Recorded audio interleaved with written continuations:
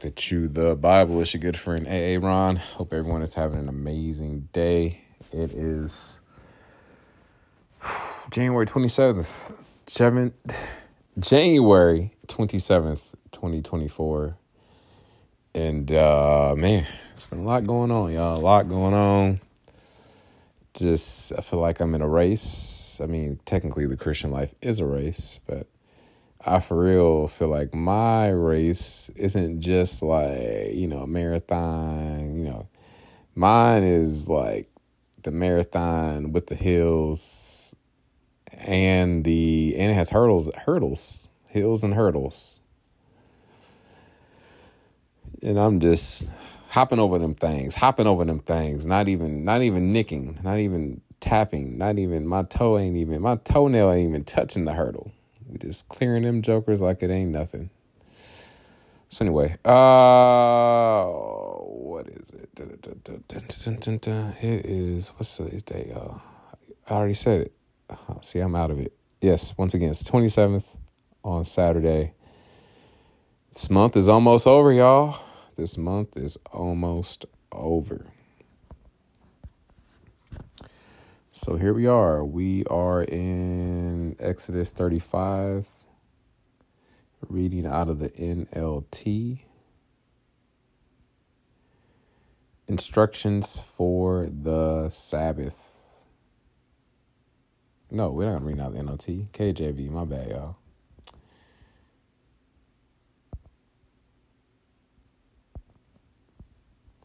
The building of the tabernacle. And Moses gathered all the congregation of the children of Israel.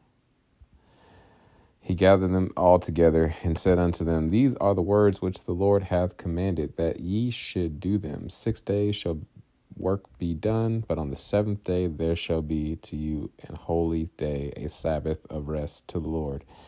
Whosoever doeth work therein shall be put to death. Ye shall kindle no fire throughout your habitations upon the Sabbath day. It's very interesting. I feel like we've had this conversation before about, I've told you all, I personally believe Jesus is our Sabbath, that you don't necessarily have to keep a specific day. Like I've talked about my grandma who keeps the Sabbath religiously. She doesn't do any work on Saturdays, doesn't go anywhere, doesn't drive anywhere other than go to church, which right now she's been doing it over the phone. My uncle somehow somehow he Zooms her in or something like that. She doesn't have Zoom, but somehow she's able to, he calls her and she's able to listen to the sermon over the phone. Something like that. Anyway, because my uncle's the pastor of the church. But yeah. Ever since COVID hit, she stopped going to the actual physical building. Anyway, Sabbath. I personally believe, once again, Jesus is our Sabbath.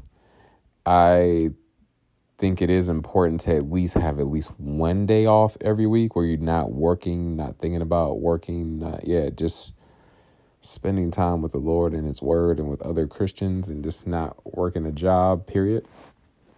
That's important.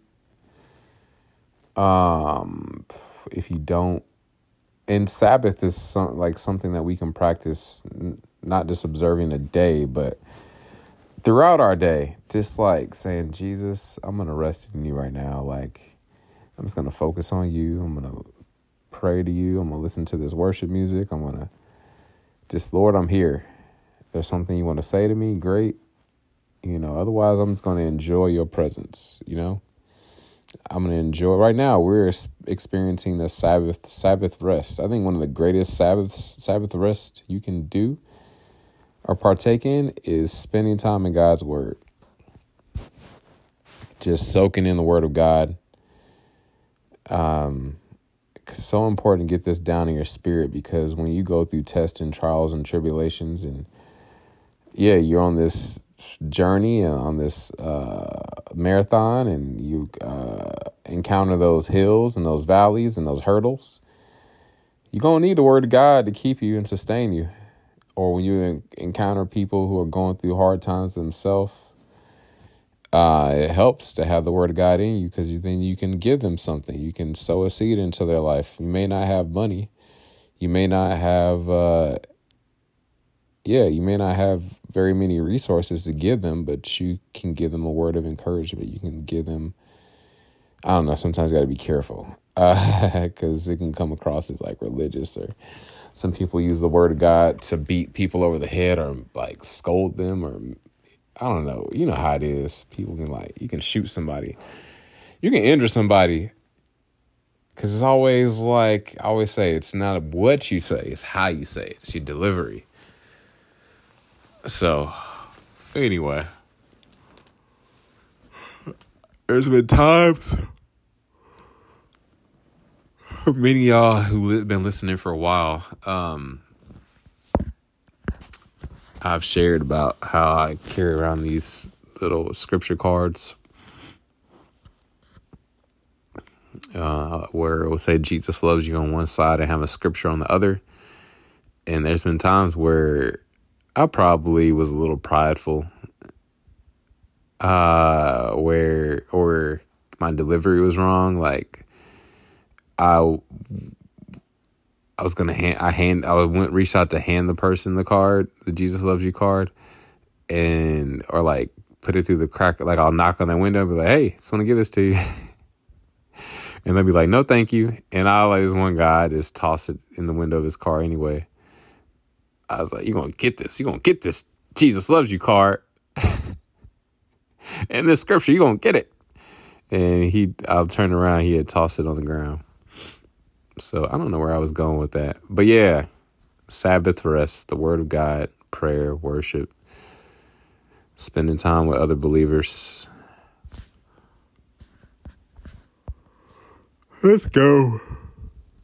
Verse 2, 6 days shall work be done, but on the seventh day there should be to you an holy day, a Sabbath rest to the Lord. Technically, today is the Sabbath. Some people get caught up on that, all that stuff. Sunday is the first day of the week. Some people choose to treat Sunday as like their Sabbath rest day. Anyway, all right, let's keep going. Whosoever doeth work, I encourage y'all to go to gotquestions.org, and I'm sure they probably have some great articles about this topic of Sabbath.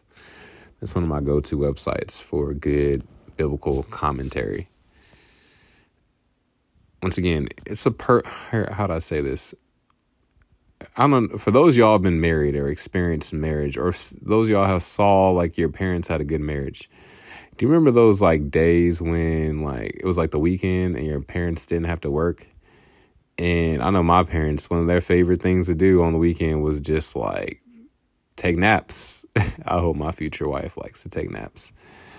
And they would just be like laid up in their bedroom, just chilling and shit. I don't want to know. I don't want to know what else they were doing back there.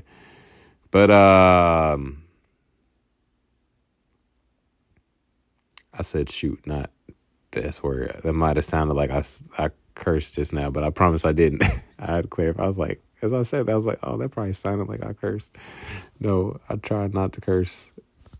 I used to have a really bad cursing problem when I was in middle school. I picked up on all the slang and curse words from them kids at Kirby Junior High. Anyway, stay focused, Aaron. All right, my parents, they used to be laid up in the back room in their bedroom, just chilling, watching movies, napping on the weekend. My brother and I used to hate it sometimes because my brother and I were not allowed to go outside when mom and dad were sleeping. I was like, It was like when we were really young, that was one of their rules. Well, I'm trying to remember at what age I was allowed to go outside. It must have been the rule even in high school or middle, at least when my brother was there. I need to ask my brother and my mom about that, what the rule was. Because I felt like, we couldn't go outside when mom and dad were sleeping. So that was kind of annoying. But I would just play video games or find other things to do. But watch movies or play with my toys. But yeah. Yes, relationship. When I think of a relationship with Jesus, it's kind of like doing things like this sometimes. It's like, hey, Jesus, I'm here. I'm slowing down. I'm not in a rush. I'm not focused on money right now. I'm not focused on TikTok. I'm not focused on a woman. I'm not focused on whatever fill in the blank thing I could be doing right now. It's just me and you, Jesus. I'm focusing my attention on you and the word, just spending quality time. That's why I love Chew the Bible. This is like one of those things that I do that is one of the ways I feel like spending quality time with the Lord. So it restores my soul. It's like charging up an electric car or charging up your phone battery. It just recharges my battery. All right, so where was I? That's what I think of when I think of the whole concept of Sabbath. There's even a scripture that says man was not made for the Sabbath, but the Sabbath was made for man. I don't know where that is, but y'all can go look it up.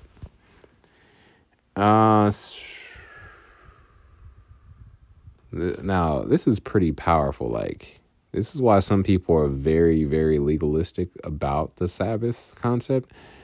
I feel like because of scriptures like this, under the old covenant, not under the new covenant. All right, so we go. 6 days shall work be done, but on the seventh day there should be to you a holy day, a Sabbath of rest to the Lord. And whosoever doeth work therein shall be put to death.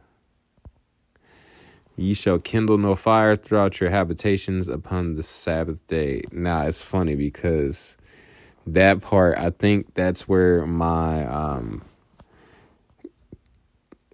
like, the religion, like on my grandpa on my other side of the family, on my dad's side out in Virginia, they had a rule where people weren't supposed to technically drive to church because, like, where they would say, like, you're not supposed to kindle any fire on the Sabbath day, because when cars, they have spark plugs. They have to have a spark is required for the engine to start, for it to fire up, start burning that oil, and be able to drive, right?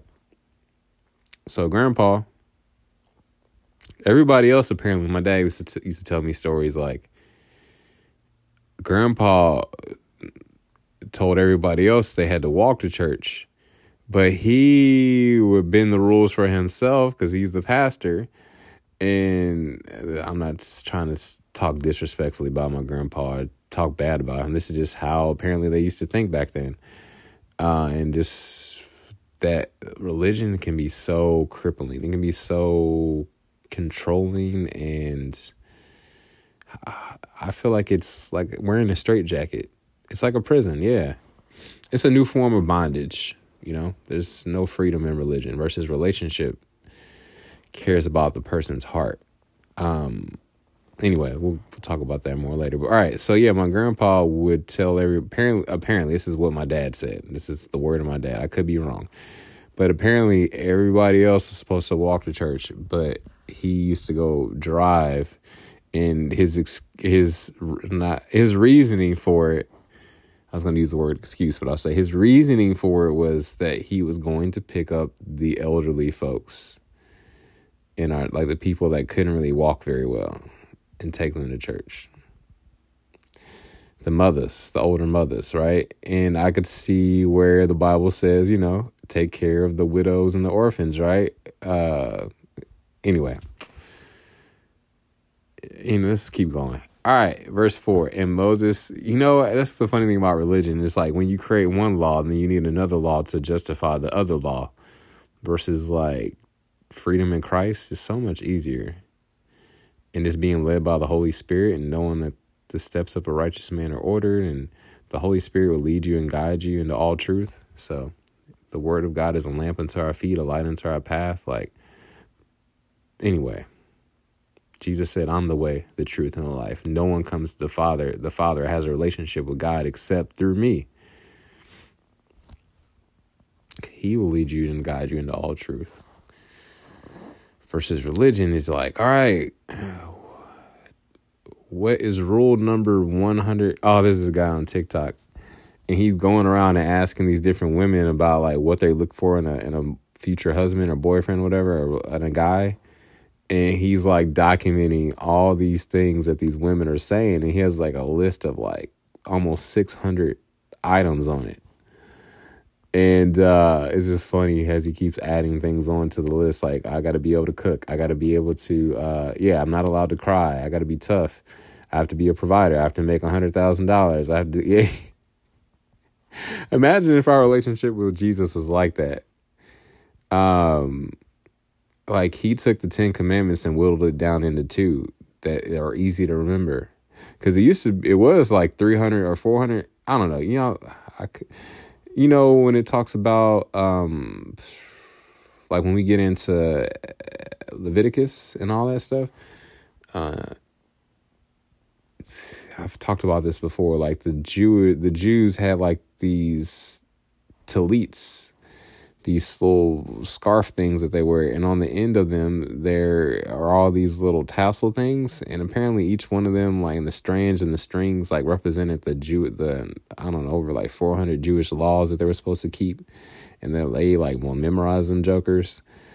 That was like on top, because first he gave them the 10 Commandments, and then they came up, or technically God gave them like 400 different rules and laws or something like that. But Jesus came, and I'm just talking off the dome. Some of this stuff could be wrong, y'all. Go fact check it. Go read Bible, gotquestions.org. Go read the Bible for yourself and study this stuff and do commentaries on it. Look at commentaries on it. But I'm just saying off the top of the dome things that I read, right? Or my understanding of it all. So it's like the Israelites, the Jews, they got 10 commandments first, right? After Aaron was tripping. From Moses, the tablets, right? Thou shalt not kill, thou shalt not steal, thou shalt not covet thy neighbor's donkey, all that stuff, right? And then I think 6 of them deal with relating to, 4 of them deal with relating to God, and then 6 of them deal with relating to our fellow man. Anyway, he took the 10, then he had to give them like 400 or something because they were wilding out and sleeping with their cousins and their mother-in-laws and all. They were doing crazy stuff. It was like 435 maybe. I don't know why that number sticks out in my brain. Go fact check that. And then in the New Testament, when Jesus came to fulfill the law, right, he whittled it down into 2. He said, love the Lord God with all your heart, soul, mind, and strength. Like basically Jesus should be your first, your last, your everything. And then love your neighbor as yourself. I can't love my neighbor as myself if I don't first love Jesus and know how much he loves me. If I don't know my identity in Jesus Christ, then I'm going to be walking around here confused. And yes, I can be a good person, right? But that has a fuse on it. Eventually that fuse is going to burn out. You're going to eventually start snapping at folks, right? At least I would. My trying to be a good person is just like driving this electric car. Like eventually I'm going to have to go recharge. I feel like God is trying to speak prophetically to us through electric cars, even though the grid is, it needs some work. The infrastructure, especially here in Missouri. Anyway, I'm getting off topic, y'all. Let's keep going. Verse 4. I'm only on verse 4, y'all. How much time we got left? Oh, we only had 20 minutes. Verse 4. And Moses spake unto all the congregation of the children of Israel, saying, this is the thing which the Lord commanded, saying, take ye from among you an offering unto the Lord. Whosoever is of a willing heart, let him bring it, an offering of the Lord, gold and silver and brass and blue and purple and scarlet and fine linen and goat's hair and ram skins, dyed red and badger skins and shittim wood. Once again, I'm not cursing, I promise. And oil for the lights and spices for anointing oil and for the sweet incense and onyx stones and stones to be set for the ephod and for the breastplate. That's what Aaron, the high priest, was supposed to wear. I bet it was gorgeous. I've seen pictures on Google of what the ephod looked like. Now we have the ephod we wear is the armor of God, the breastplate of righteousness, and it's all because of Jesus Christ. So the breastplate of righteousness is kind of like the ephod, in the New Testament where Paul talks about putting on the full armor of God, the shoes of peace, the belt of truth, the sword of the Spirit, the helmet of salvation, the shield of faith, all that stuff. That the breastplate of righteousness is like the ephod. And the significance of the ephod, y'all can go fact check this as well, is I believe it was for, the high priest, I was about to say Aaron, he couldn't just approach God in any old kind of way. We can take something from that too, because sometimes we try to approach God in just a nonchalant kind of way. We should still have honor and respect for when we approach God, just like you would a parent, right? It's all about our body language, our tone, our attitude, our heart posture, because that's what I was going to say. Look at this. Scroll back up, y'all. What did it say? Whosoever is of a willing heart, let him bring it. That alone right there, whosoever. I love that phrase, whosoever, because it makes me think of whosoever believe in him shall not perish, but have everlasting life. For God, John 3:16, for God so loved the world that he gave his only begotten son, so that whosoever shall believe in him shall not perish, but have everlasting life. Whosoever. That's you. So anyway, let's keep going, y'all. The greatest thing we can do is just show up to God daily with a heart that's like, Jesus, I'm here. I'm not perfect. I have these struggles. I have these challenges. I have these situations and problems in my life, Lord, but I'm here. I'm drawing close to you. James 4:8, he said, draw near to me and I'll draw near to you. Coming to him with with my kids, I can tell when their hearts are hard toward me versus their hearts are soft toward me. I can just, they don't even have to say anything. I can just look at them and their actions, not just their actions, but their body language, all of it shows me what kind of heart they have toward me. And it really, just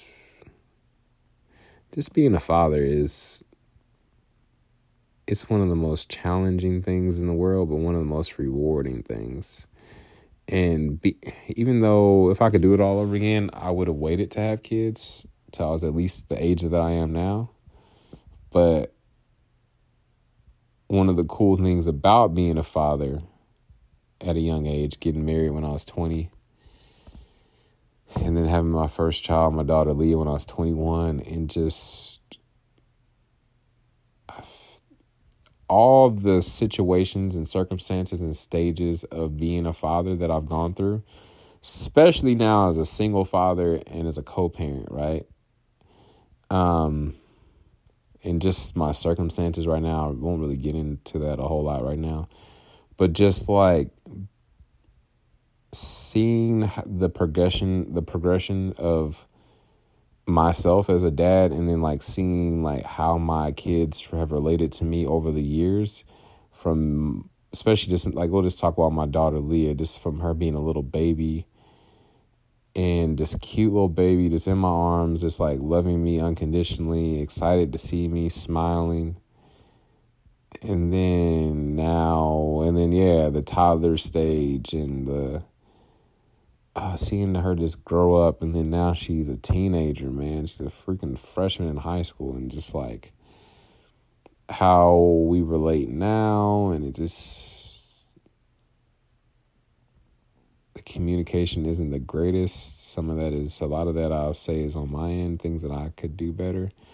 I really just need to write my kids a letter. Anyway, I'll talk about that some other time. Just challenges of being a single father and co-parenting and child support and all that kind of stuff. And just, I don't feel comfortable right now just really going into my situation because it's kind of a little bit depressing. But hey, I know things are turning around. It's only a matter of time. Things are trending up, even though it doesn't always feel like it, because we do not focus on what is seen, but what is unseen, because for what is seen is temporary, but what is unseen is eternal. That's a scripture somewhere. Go look it up. Faith is the substance of things hoped for, the evidence of things not seen. Without faith, it is impossible to please God. So we're going to focus, or as one of my brother always says, look past what your eyes can see. And I see me and my kids reunited, and it feels so good. I see myself with a beautiful new wife. I see myself getting along with their mom and just being able to be friends with her. I see me in a new home out there in the area that they live in. I see just restoration on all fronts. I see my big brother, being able to spend time with his kids again, and this all the pain and the distance and the just forgiveness, like just a sea, an ocean of forgiveness. Just like the Bible says that He separates our sins as far as the east is from the west. I pray, that for forgiveness and restoration and healing in my family. All those hurts and those pains, those things that we wish we should have never said and wish we never said. Those hurtful words, the time of just being absent. Just forgiveness and restoration and being able to heal and move forward and grow and being quick to forgive, quick to, even if there's boundaries there, just like having heavenly boundaries, to where like we just really love each other unconditionally, especially in our family and friendships. I'm looking forward to that. All my child support being paid off. Shoot, my child support is being completely removed altogether. I'm just working something out with their mom to where I just, just be like, hey, when they have needs or whatever, I take care of the need, just having more than enough too to take care of them, for it to not feel like a burden. Being able to podcast and make audiobooks and to play my trumpet again and just write and just be able to do the things God created me to do and help heal men so they can heal their communities through my writing in this podcast. And be able to do this full time and not have to go work a job or not even have to do this real estate stuff, Not have to do anything every day. Just get to do the things that I enjoy doing. Like those are the things I look forward to. I'm speaking it out loud and declaring by faith that this will be my life going forward. All right. I don't know how I got on that, but we talked about the breastplate of righteousness and all that, the ephod and all that. All right. Verse 10, and every wise-hearted among you shall come and make all that the Lord hath commanded, the tabernacle, his tent, and his covering, his taches, or however you say that, and his boards, and his bars, his pillars, and his sockets. There's a wocket. There was a story when I was a kid. When my kids were little, I used to like to read. It was a Dr. Seuss book called There's a Wocket in My Pocket. Whenever I see the word socket, it makes me think of that book. There's a wocket in my pocket. I don't even remember how the rest of the book goes. I just remember there's a wocket in my pocket. I need to find that. The ark and the staves thereof with the mercy seat. Thank God for the mercy seat. Thank God for his mercy. Where would we be if it had not been for the Lord on my side, tell me where would I be? Ba-doom, ba-doom, ba-doom, ba-doom. Where would I be? It's amazing how we are so slow to show other people mercy, and we are quick to forget how much mercy God has shown us. Mercy is withholding the punishment that we deserve. We all deserve death. And some of y'all like, what did I do? Why do I deserve death? Why was I born into this world technically dead? Unalived, right? It's because of what our great grandparents did. They weren't great, as Tony the Tiger would say. They weren't too great when they ate that fruit, disobeyed God, and they introduced sin into the world. God could have destroyed Adam and Eve right there. He could have wiped mankind off the face of the earth, and you'd be like, what could have been like, you know what, I'm going to start all over. I'm going to create some new humans and give them another new test. That's what I would have done. I would have hit the reset button. Like on a video game. Like, let's try this again. Let's give them a test again. Here's the tree of life, and here's the tree of the knowledge of good and evil. Don't eat that tree over there. That's the tree of the knowledge of good and evil. The day you eat of that tree, you'll surely die. Let's see how this goes. Oh, man, they failed again. Like, God could have just kept starting all over again or made them into robots to where they did exactly what he wanted them to do. He wanted them to do. But no, that's not God.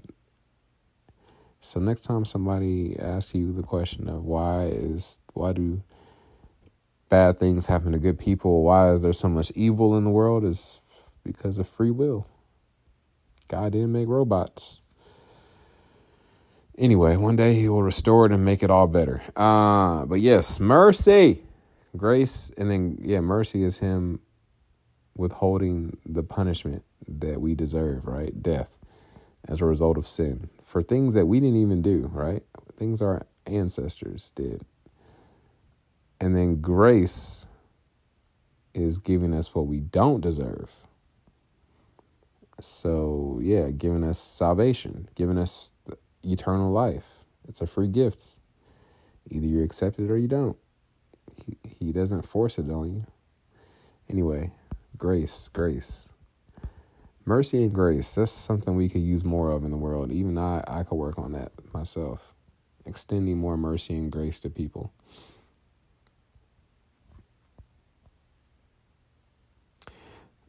All right. The ark and the staves thereof with the mercy seat and the veil of the covering. I've talked about that veil multiple times on different recordings. When Jesus died on the cross, the veil was torn. Right now, there is a slight veil over us right now where we can't see Jesus, but pretty soon when we cross over into heaven, that veil will be completely removed and we'll be able to see him as he has fully seen us this entire time.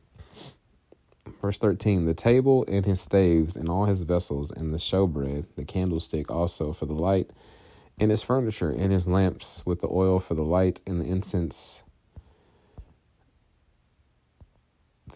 altar, and his staves and the anointing oil and the sweet incense and the hanging for the door at the entering in of the tabernacle, the altar of burnt offering. Let's see where we're at in time. 34 minutes.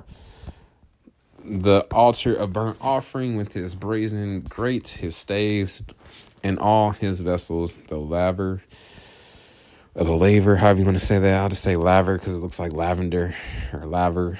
Yeah. And his foot, the hangings of the court, his pillars and their sockets. There's a wocket in my pocket.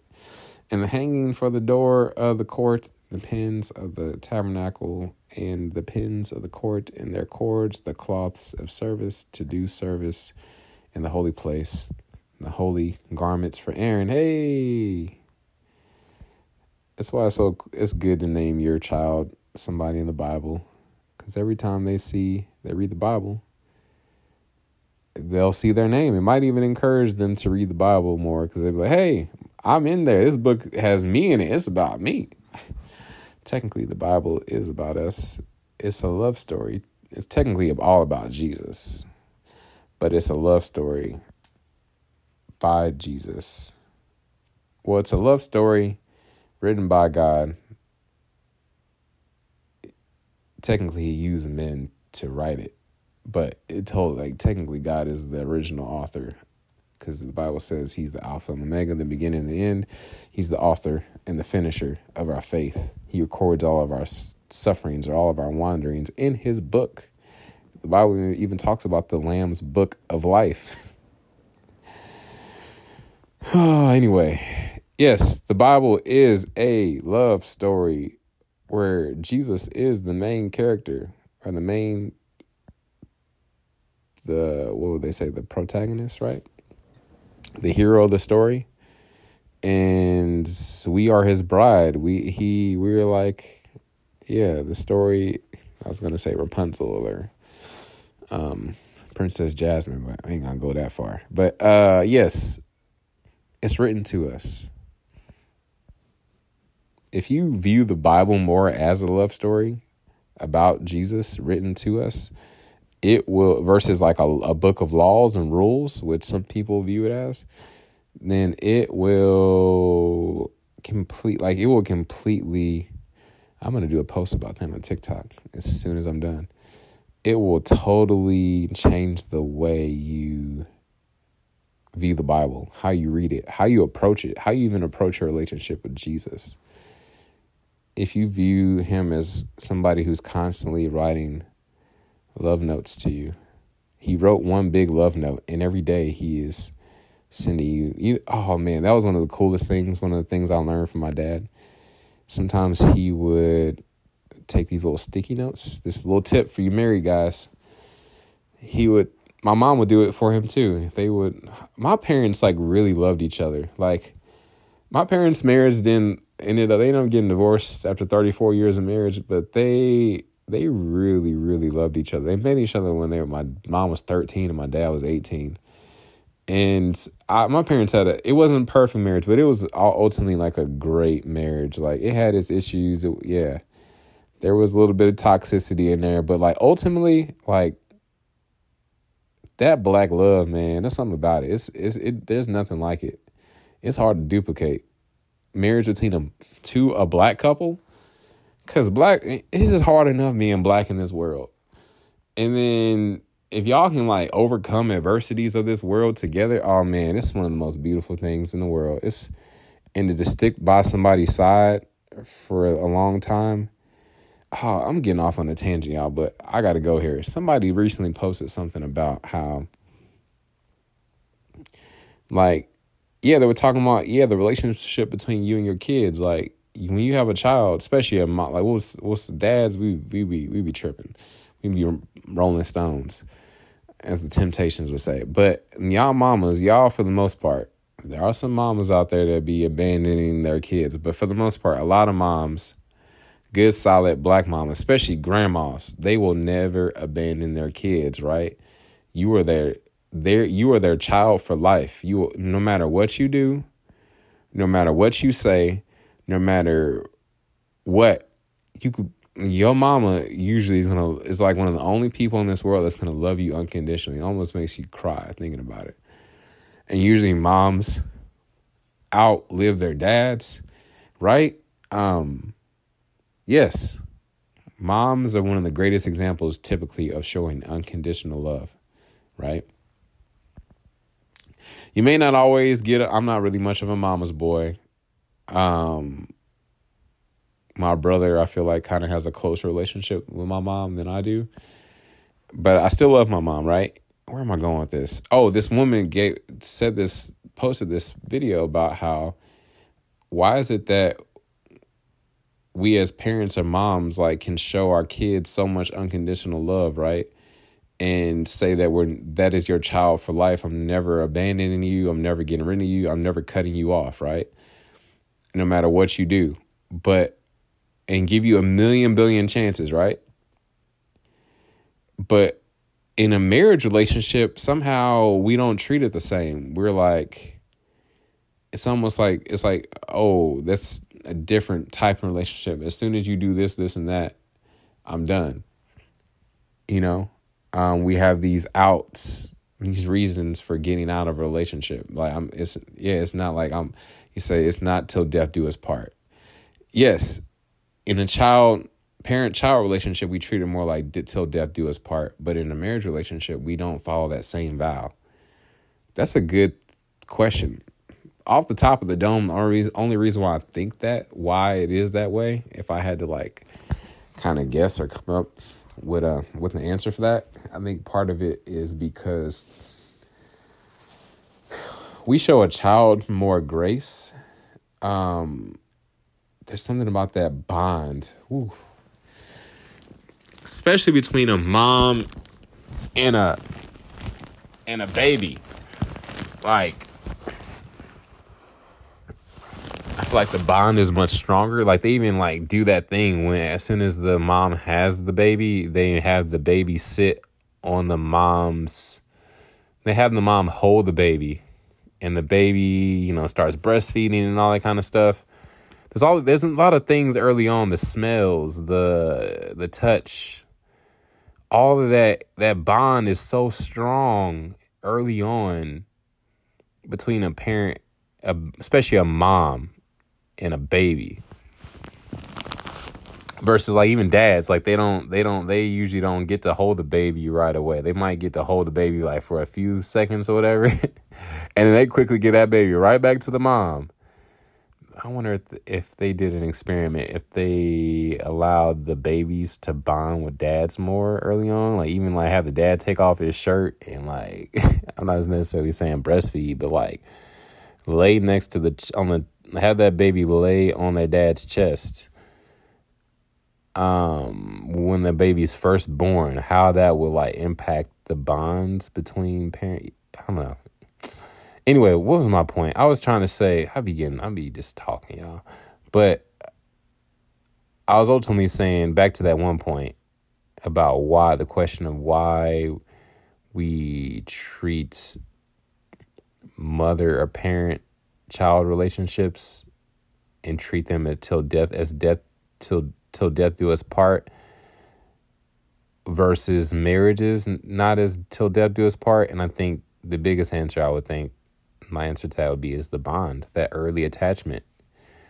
How did you attach to your spouse early on? That in the attachment that you form with a spouse typically it doesn't even compare to the attachment between a child and their parent.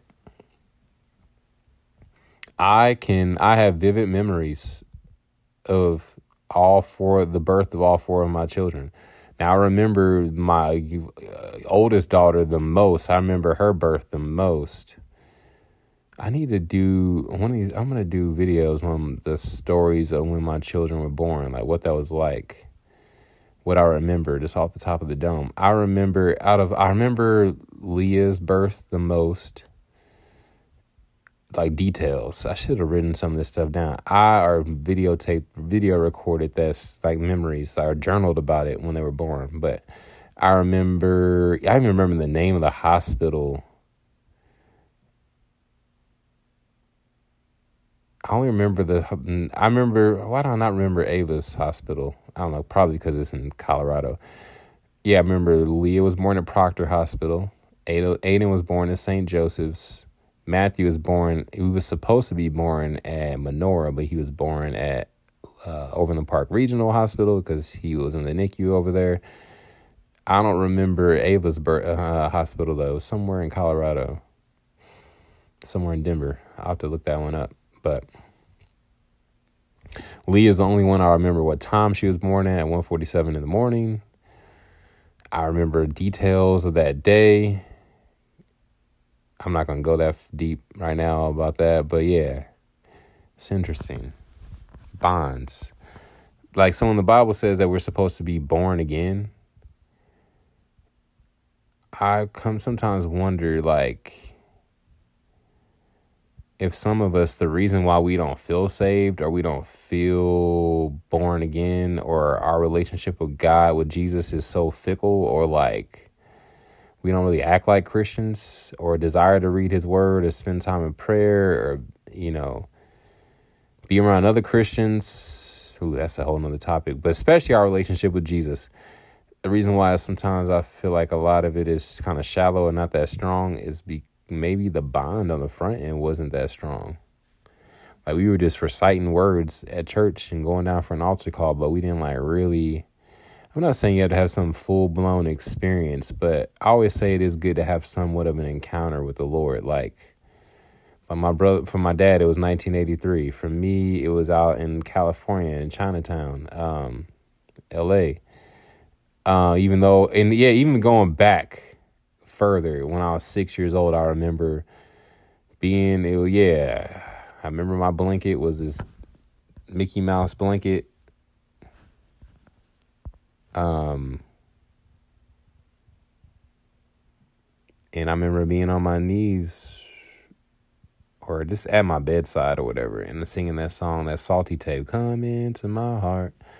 Come into my heart, come into my heart, Lord Jesus, come in today, come in to stay, come into my heart, Lord Jesus. I feel like at that moment, my life was never the same. And I don't know. Maybe, I don't know.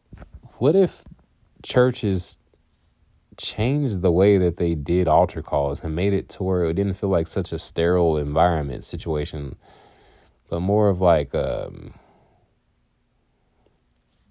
would be a cool thing. Like if I was ever a pastor, whenever I did altar calls, I would treat it like I would have some kind of costume or something like that and pretend to be like a doctor in labor and delivery. And I have somebody dressed up like a nurse. It would be my wife. And I would be like, all right, we're about to give birth to some, and just talk about the concept, like what it means to be born again.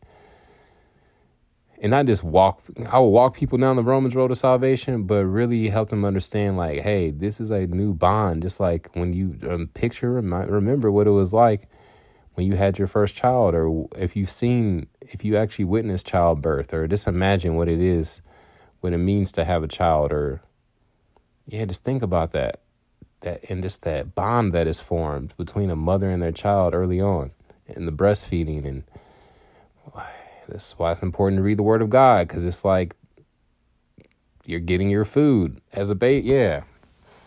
There's even a scripture that talks about, Paul says, as newborn babes, he talks about like desiring the sincere milk, or the milk of God, or the Word of God, or something like that. Anyway, and then eventually as you get older, then you start chewing on the Word, like you shouldn't be stumbling over elementary things. Anyway, I'm on like a super duper long tangent, but all right. Sockets. The hangings of the court, his pillar, in verse 17. The hangings of the courts, running out of time, y'all. The hanging, where was I? The hangings of the court, his pillars and their sockets, and the hanging for the door of the court, the pins of the tabernacle and the pins of the court, and their cords, the cloths of service to do service in the holy place, the holy garments for Aaron the priest. I got the hiccups. Holla if you hear me.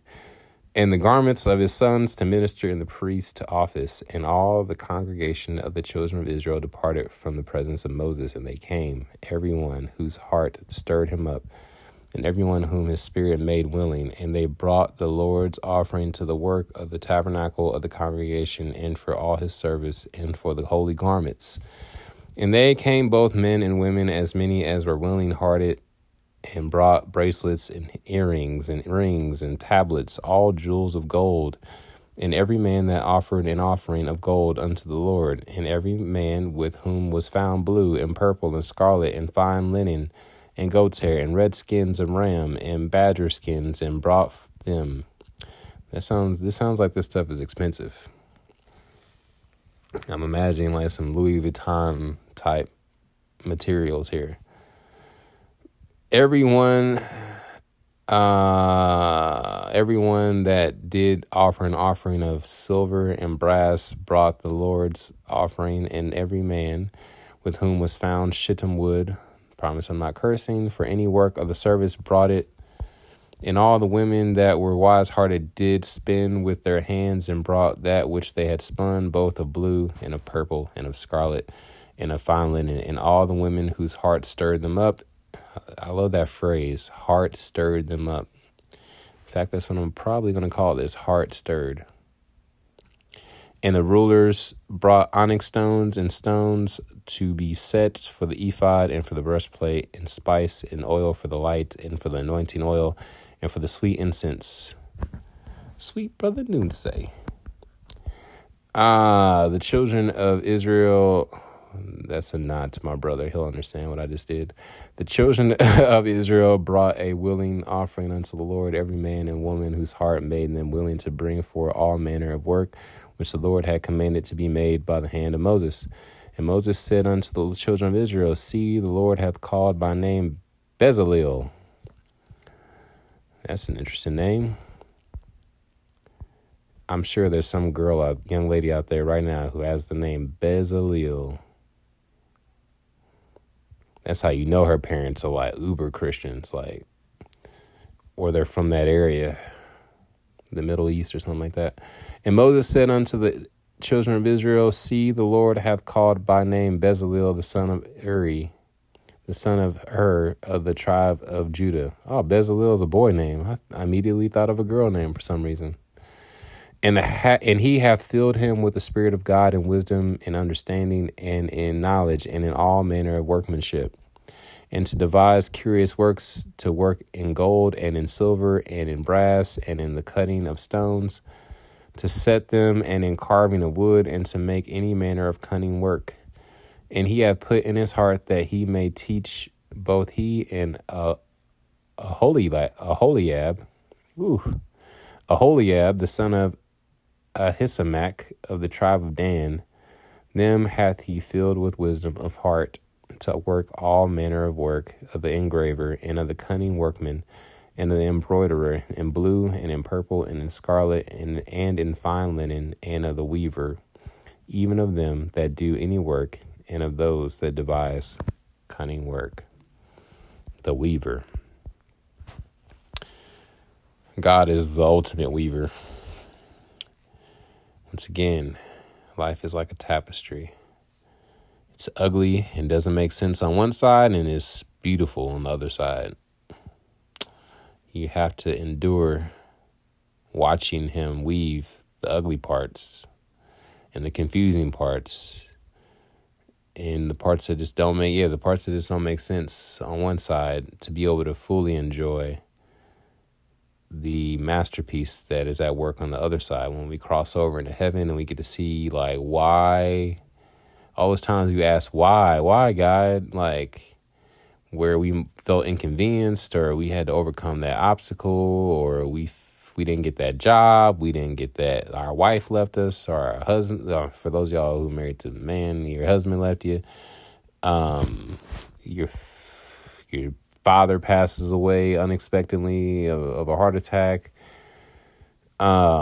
Just all these little details, like all those times you hit a pothole and, you blew a tire out and you're like, but God was like saving you or something, or like you met somebody named Joseph along the way in the journey, or you got these unexpected funds. Like today, oh man, I got so many stories of unexpected funds, y'all. Like, I'll close it out with this. Like, so yeah, some of y'all know I might have shared that I hit a pothole. All right, let's go back. Let's go back even further. My main car, I hit a deer, and a week after that, but it was still drivable. It's just cosmetic on the front end. It's just, the whole chunk in the middle and the front of my car is all taken out. And then I was rear-ended by a young man on the way to church who did not have insurance. And then I almost got shot on the way to church a few weeks ago. Some dude was like randomly shooting.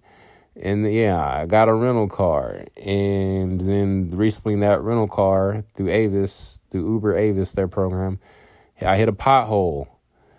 And I busted the left front tire. And it's crazy because one of my riders earlier that day also hit a pothole on the left front tire. It literally was like a couple rides right before that happened when I hit the pothole.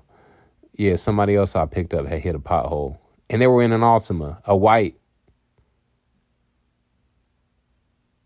Altima, just like mine. Well, I used to have an old white Nissan Altima. Anyway, what else? I ended up having to meet multiple Uber drivers along the way.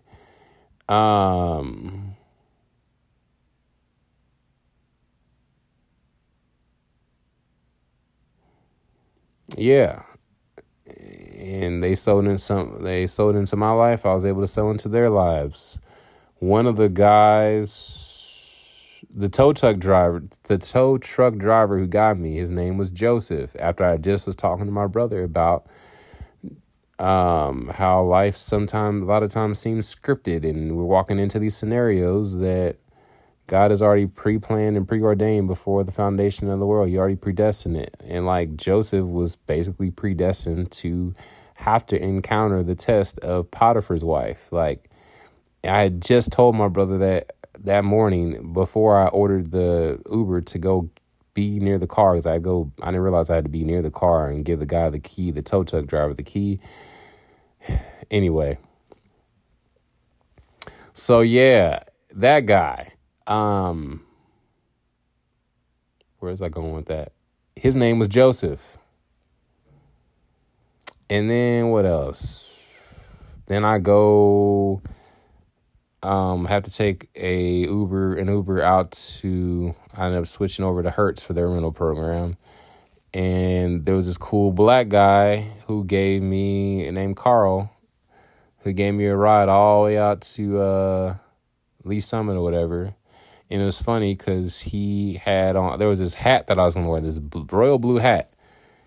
And I decided to wear my red Team Jesus hat instead. And I kid you not, when I got in the Uber ride, Carl had on the blue hat that I was going to wear. And if I had just worn that hat, I would have been wearing the same hat. It was funny. Anyway, we had a good talk. We talked about sports for pretty much the whole ride. We talked about a lot of stuff, but mostly sports. Basketball, because he used to play basketball for Northwest Missouri State, and he coached basketball, high school basketball, I think at Hogan Prep. Anyway, had a great talk.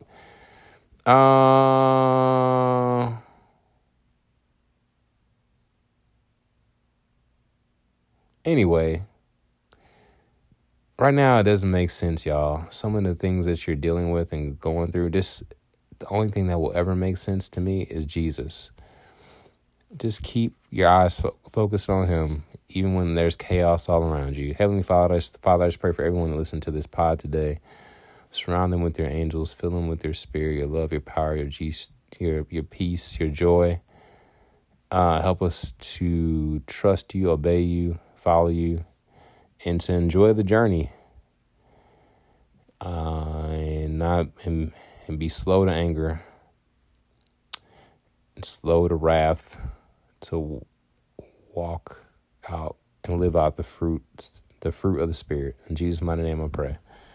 Amen. All right, y'all. I'll holla. Romans 3:23 says, "For all have sinned or missed the mark or veered off the path and fallen short of the glory of God," or God's perfect standard. Romans 6:23 says, "For the wages or the cost of that sin is death, or eternal separation from God. But the free gift of God is eternal life through Jesus Christ, our Lord."